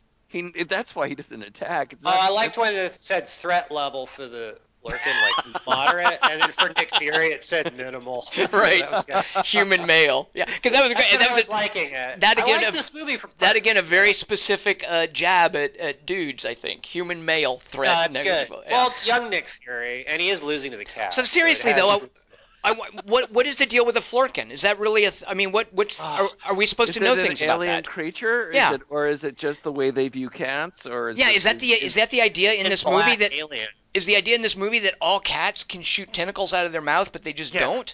Yeah. No, but Captain Marvel had a pet cat who was a flurkin named Chewie after Chewbacca. So Flurkin's a She's different unaware. race. Yeah. Because, Ben Mendelsohn's character says, "What's a cat?" So It can are lay they- up to are they 117 two eggs. are they two different things? Or Yeah, that's Their what I'm bodies- wondering. Their bodies hold pocket realities, bubbles of space and time that exist in other Oh, worlds. that is awesome. That is so Wow. cool. So, They Kelly, travel one through seriously, dimensions I and really tentacles. need to know this. Are all cats Florkins or No. Florkins separate? Okay, so they're different. They're posing. They're like the scroll. They're tricking. Okay. and they Okay. tricked Captain Marvel in the comic. She thought it was a normal cat How do you spell Florkin? with an E. K-E or Both. K? They're both E's and with that's the part you're Florkin. just confused about. Huh. Can you Okay. With a K, like Marvel. can you spell file cabinet with an E? Why did I want to? It should cook a mushroom. Do you guys Captain know? Marvel. Do you guys know the? I think the seed for Flurkins in the Bowden Fleck script. Oh, Do you God. see any precedent for Flurkins in movies that they've made? It's a ones pretty I haven't obscure seen? moment. It's an obscure moment, but I remember it vividly. In Half Nelson, Ryan Gosling and Anthony Mackie have this great showdown in the middle of the street where That's right, Ryan. we do. Oh, yeah. Where Ryan Gosling is telling him, stay away from the girl, and Anthony Mackie's like, no, she's my cousin. Why should I? And it's normally it would be the It's like Supergirl. the good That's guy right. showing up the drug dealer and saying stay away. But they have this really unusual, unique reconciliation. And Anthony Mackie finally says, "Are you thirsty?" And Ryan Gosling's like, "What?" He says, "Are you thirsty? Do you want to come in and have a drink with me?" And Ryan Gosling says, yes. So they go in to have a drink, and as they're walking into the house, just randomly, Ryan Gosling picks up a cat, and it's this cute little black and white cat, and he picks it up and is following Anthony Mackie in the house, and Anthony Mackie says, "You ain't bringing that shit in my house. Put that cat down." And so he puts the cat down and goes in the house. It's just this weird little moment where the character picks up a cat that he sees, and he's going to walk into the house with It it. gets yelled at for Yeah, it. But I think remember Bowden that. and Fleck have a weakness for cats because also his character, and this is half Nelson, has a cat that dies in the movie, which is a weird little sad. Goose makes it out all right. Goose does, but I just remember that being a weird specific little. They had specific little touches with the cat in Half Nelson, so perfect for them to do Flurkins in the Marvel universe. Is that how Nick Fury really lost his eye, though? It is That now, just- Kelly Wand. That's It's a great. canon. That's great. That's great. Yeah. So in the comics, he was in World War II. So he What a lost. great thing. 'Cause Also in the Coulson comics, comes Kelly in, Wand. he's Go ahead, like, Dingus. You lost your He eye looks like 'cause Reed Richards. you were withstanding torture. It's like I'm not going to confront Yeah. and deny that. What Just a let cats come to you, like women. Well, it's not a cat; it's a Flurkin, Kelly Wand. Let's be clear. Flurkin, yeah. But it also claws you. Wouldn't it have eaten him with the tentacles? Well, it doesn't. It's not that mad at him. It's It's mad just enough to mutilate him. Well, also it's like adding on to the other eye injuries he's had. It's a Yeah, compound of multiple injuries. You see, It's Kelly like Wand. the chainsaw in Hot Tub Time Machine. So Waiting for him to lose his arm. we have a writer in her named Brian Becker, who dug this movie, but he's getting some Marvel fatigue in much the same way I think Tom Jesus. described earlier.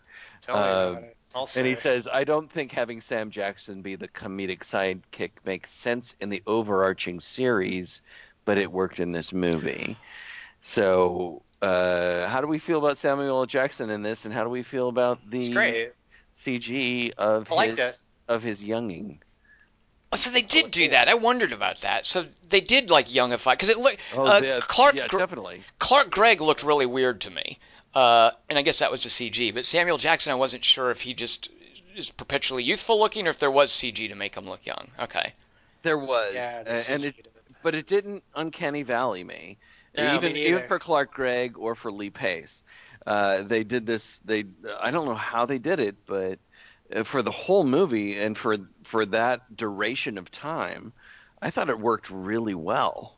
The fact that I didn't notice it or think that it was CG, because yeah, I think it worked well too. the Yeah, fact that I that's a didn't success. Tom didn't even notice it. Yeah. Tom goes, Sam Jackson's holding up well. He is though. I mean, isn't he? You know what, though? In all honesty, I actually thought the same thing, and I looked after. I go, oh, they de-aged him. Because I just thought, yeah, they just put a bunch of pancake on him. Or something. Right. You can do that with makeup, but yeah. Can you dye his hair? Like, how wrinkled is his face? I And his love. voice sounds the same, too. If someone's... Because, like, Harrison Ford sounds like a shoe now. Or you like think of Jeff Bridges' voice. What's come there? Yeah. Yeah. I do love though that it's as an origin story for Nick Fury. Like it makes me care a lot more about Captain Marvel arriving and clearly wanting to know like where's her friend. Like I love that that's her impetus to come back. Is that she's not, and I don't know. We'll find they out never what the deal saw is. each other? We don't know what the deal is, but she's not presumably coming back just to save humanity. I'm sure that maybe she'll do that as She well. didn't care. But yeah, her first question is, "Where's Nick Fury?" Right? Like, isn't that what she says when Scarlett Johansson Yeah. turns around? Yeah, she Yeah. wants to know where her friend is because we've just seen this movie that is an origin story for both of them and that establishes their friendship. It I like makes that me. she could give a shit about Earth. Yeah, well, Yeah. I mean, her friend Rambeau lives there, and the little girl, obviously. Like, Yeah. I'm sure she's. She's like, I'm having more adventures out here. Well, how many years have passed? Well, it's real 20. time. Yeah, it's 20 years, and so I'm hoping that also the She doesn't next age. the end game or whatever the movie is called tells us what happens to Lieutenant Trouble and Rambo. Like I want to know too where are her other friends. I do too. Yes, because Lieutenant Trouble says, you might build a spaceship. You don't know. I might Right. build a Also, spaceship. Jaden's going to be 26 now, so Jaden Right. will be an adult, and Yep. that other chick has to now have age makeup on. Will you Well, stop no, calling well- her Jaden? Kelly Wand, did either of them make the 50% cut? We don't know. Right. And Fortunately, that's- Hawkeye did. Oh, good point. Yeah. so, So real quick, also with that whole thing, so what's the deal with the Tesseract? Someone walk me through what the that's Tesseract's all history is. horseshit. No, but isn't it consistent? Isn't there some? Dingus, Kelly Wand is dismissive of it. You talk me Rumpf. through what? Yeah, Dingus, Kiernan! talk me through the deal with the Tesseract. You mean the cosmic cube that they renamed? Yeah, Continue. talk me through it, Dingus. All What right, do you mean? Dingus. What do you mean? Tuck you through it? Well, there's obviously like what did it come in? Is it the thing that Loki was after in Avengers? What's the Yeah. deal? And what did Stellan Skarsgård Yeah. do with it? And what did Captain America do with it? What? Does it matter? Kree Skrull, let's go. Kelly Wand, I'm asking Dingus. Register superheroes. Dingus- Seriously. Cares about this Refugees. universe. Go ahead, Dingus. Women's Steve- less life lessons. You remember the story of the Infinity Stones? How they were Right. crafted. So is the Tesseract in Thanos' glove now? When they did Yeah. the location shoots, Kelly Wand, did I'm they talking to get a Dingus. Blockbuster? The forms and paperwork, did they have to use the 16A or So the Tesseract was the last thing that Thanos needed for his little knuckle gems, right? sandwich? No. The last thing was Vision. Oh, right. But That's the the Tesseract was Not one of them. Ultimate Vision. The Tesseract was one of them, right? Tesseract was the first one. That's why he killed Loki. It's the at square beginning one, of Tom. Infinity War. Oh, But in the very opening of Infinity War, that's the one he gets from Loki. Okay, how did Loki get it? He had a pet Flurkin. Kelly Wand, I'm not talking to you. Go to your Oh, room. okay. Sorry. Dingus, I don't know how to answer that question, but Loki pretended to have it. Red and Skull wanted it. said, "Oh, this is a fake one or something," and he's like, oh, "Here, you can have it." Oh, So- it's a fake one. The first we saw of it then was Captain America with Red Skull looking for it. Is that correct? Right. Yeah, and Red Skull shows up again. In The skull is red. The cube is blue. So when we remember first him showing up in Infinity War at the end, right? You guys are Mm, fucking Not dumb. the end, like in the third act, where Not really. they're getting the Soul Stone, and Red Skull is the one leading them to the Soul Stone, and Which I one might is die soon. which telling one is them which one is the Soul Stone? Soul Oh my Stone God. is the one that causes Thanos to have to Hemorrhoids. do the sacrifice of his daughter. That's not what's the one in. It's not the one in Paul Bettany's head. No, I don't know what the Vision Stone is. I can't remember. Dear anime, I miss So- you. Love Kelly. So there's the Soul Stone, the Vision Stone. Is the Tesseract a certain kind of stone? Oh, Infinity God. Stone. Omar, please. Nail me a bullet. Cyanide bullet for my tooth. Kelly Wand, I'm gonna need an Infinity Stone synopsis from Where'd you you get your next week. training in exposition? Yeah. What a nightmare. Wait, I want to see how many questions, how many different things you know the names of on Thanos' hand. Well, Dingus Stone, Infinity Stone. Tesseract, Infinity Stone, Vision Stone. So there's 5 of What? them. Is that true? There's a green time travel one. See, I'm Oh, the part of Time it. Stone. The Time Stone. Yeah, that's gonna be there's the in inner space stone. And then finally, Yeah, and then the Smell Stone. yeah, The Smell Stone. you got to scratch it first. All that matters, Kelly Wand, is that he got all 5 of them. I'm all caught up now, right? I think. Did he get all 5? Yeah, because then he snaps Then his he fingers snaps or he fingers. claps or whatever, and everybody, yeah. Remember when Battlestar Galactica miscounted Cylons? Oh, yeah. By the way, there was a number 5 one named Stinky, Smellstone. Anyway, Opera House. Yeah, you're welcome. Well, Kelly Science. Wand, if nothing else, I'm super glad that you kept this podcast from being all 3 of us just burbling on fondly about Captain Marvel. I feel Thank you. bad because she's really, like I said, I really liked her character. Well, I feel like, I feel like I watched her Weekend or something in that movie. I kind of feel the way you guys probably felt about Wonder Woman. Because I was like all harumph about Wonder Woman, and you guys were like, so much fun, wee, woo, Gal Gadot, woo. And I was like, Wonder Woman had jokes in it that I got, so I like that in a movie. You didn't get And the I jokes liked- here. I didn't get the jokes in this at all. Really didn't. I didn't get the jokes in Ghostbusters either, where she's talking about the wontons. I'm like, what? Well, Soren Hoagland agrees with you. He didn't care for this at all. He found it whelming. He said, I want they're Thor nice, Ragnarok they're level jokes now, like they've spoiled me. Yeah, he said there were nice moments, but and it was nice to see Samuel L. Jackson, but Carol. It sounds fine on paper. He said I don't know. I was disappointed. I really bummed me. Carol's arc gets more exposited than dramatized, and you never Yeah, get her that's true. headspace as Veers. So the big Agent twist with Veers. Skrulls doesn't really have the oomph it should. Twist. You guys keep calling it a twist. Is Ben Mendelsohn a bad guy when he shows up, Kelly Wand? Oh my God, no, it's a twist. Is Oh he a my bad God. guy? Is he a bad guy at the end of the movie? The answers are No. respectively yes and no. That's a twist. Oh, going it's from Carol yes to no. Danvers, brunette in a different movie. Oh, it's a twist. I That's what you're saying. I do love Brie Larson with like feathered bangs kind of hair like that. Yeah, when you me put her too. in period She's hair a like cutie. Skull Island or Free Fire, I hope she doesn't like update her hairstyle for Avengers End War or whatever we're getting next. By the way, I was pointing this out to Dingus. We get the next Avengers movie in May, I think, and then in July another Spider-Man movie. Oh, I guess he Oh. lives then. Spoiler alert. It could be a prequel. We don't know.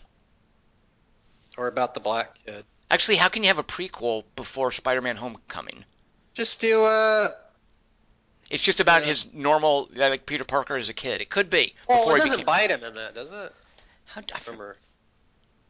Doesn't he already have it at the beginning? He kind of does, doesn't he?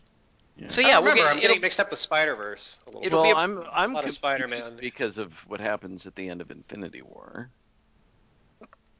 What do you mean? You know, that was another dumb conversation. Was you guys going, "Oh man, all these guys are dead. Kids are going to be traumatized." It's like, Kieran's like, "Yeah, they could have just done part 2 in the same setting." Like that's not traumatized. That's like being ahead of. He knows what corporate earnings are essentially. Well, No until one's dead. They're leaving. it's actually out. Contracts are up. Until it's actually out, we don't know. Like if Disney could Fine. go out of business between now and May or whenever the movie's opening, and that would be how the Marvel franchise ends. It could happen. We That don't know. would be a great ending. Yeah, That's I'd true. be on board. Yeah. Yeah, you don't know. Scream 2 it doesn't have a third season because Uh, Weinstein uh, got sued. Chris Ferguson was really happy about the Kree Skrull War. Really? Yeah. He said his Happy. nerdiness almost started weeping with joy.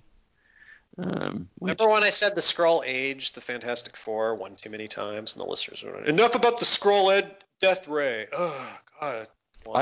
I have to admit, I was False Ragnarok. confused at the beginning with Jude Law,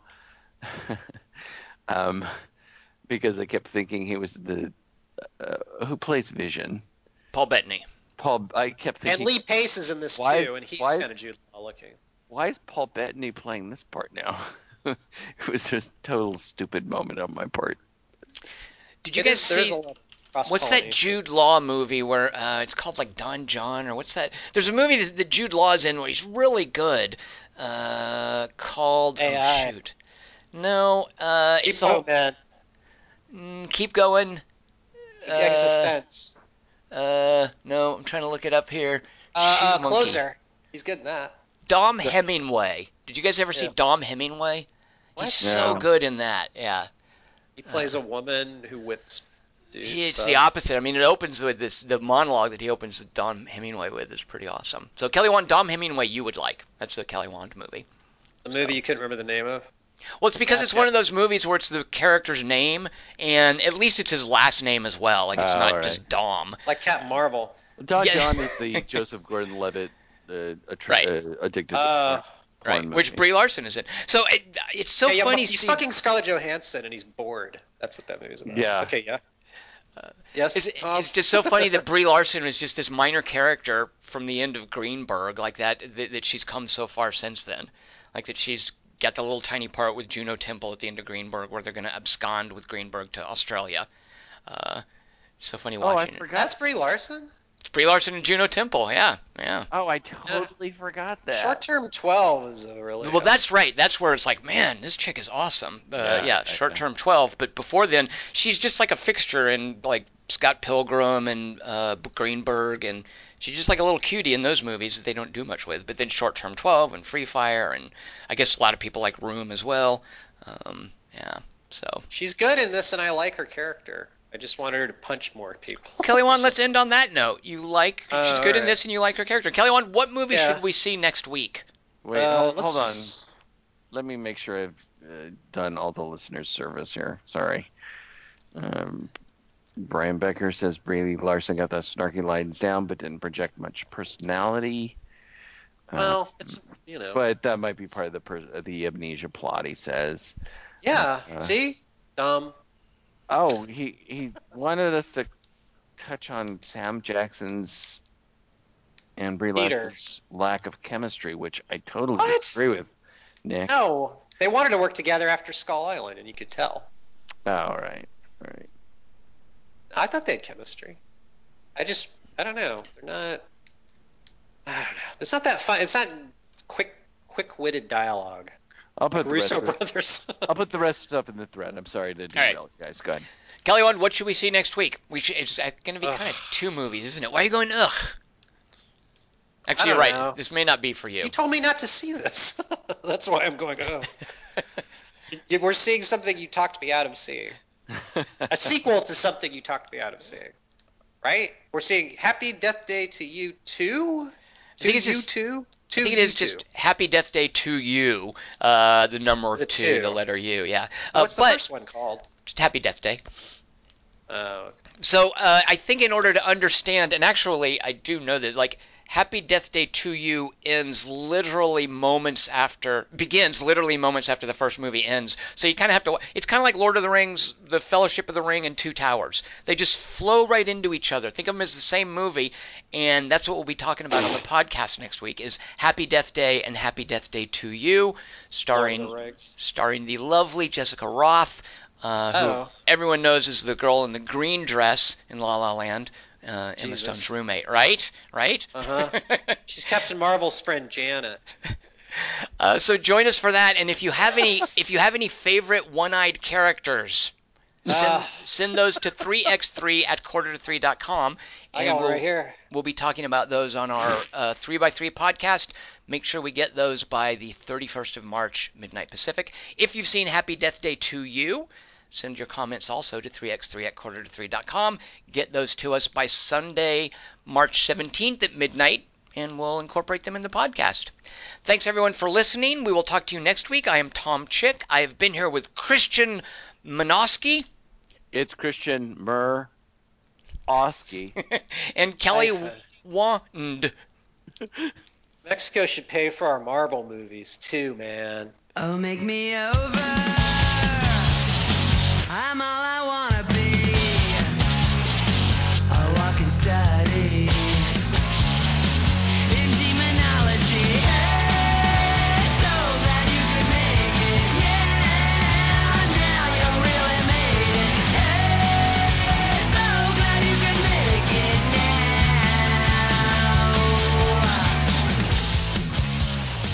Oh, look at I'm starting to agree that we're living in a simulation, and I want to roll a new character, because there's too many griefers on this server. I'd prefer that we be more capable and prepared than lucky. Observation, reflection, faith, and determination. In this way, we may navigate the path as it unfolds before us. All right, and we have, 8 more recharge cycles to go before we get to Oragai 6? Is that a question, Yes, sir? Walter, that's a question. That is correct. I'll give you $50 right now if you turn into a Venus flytrap. Do I have to smile, too?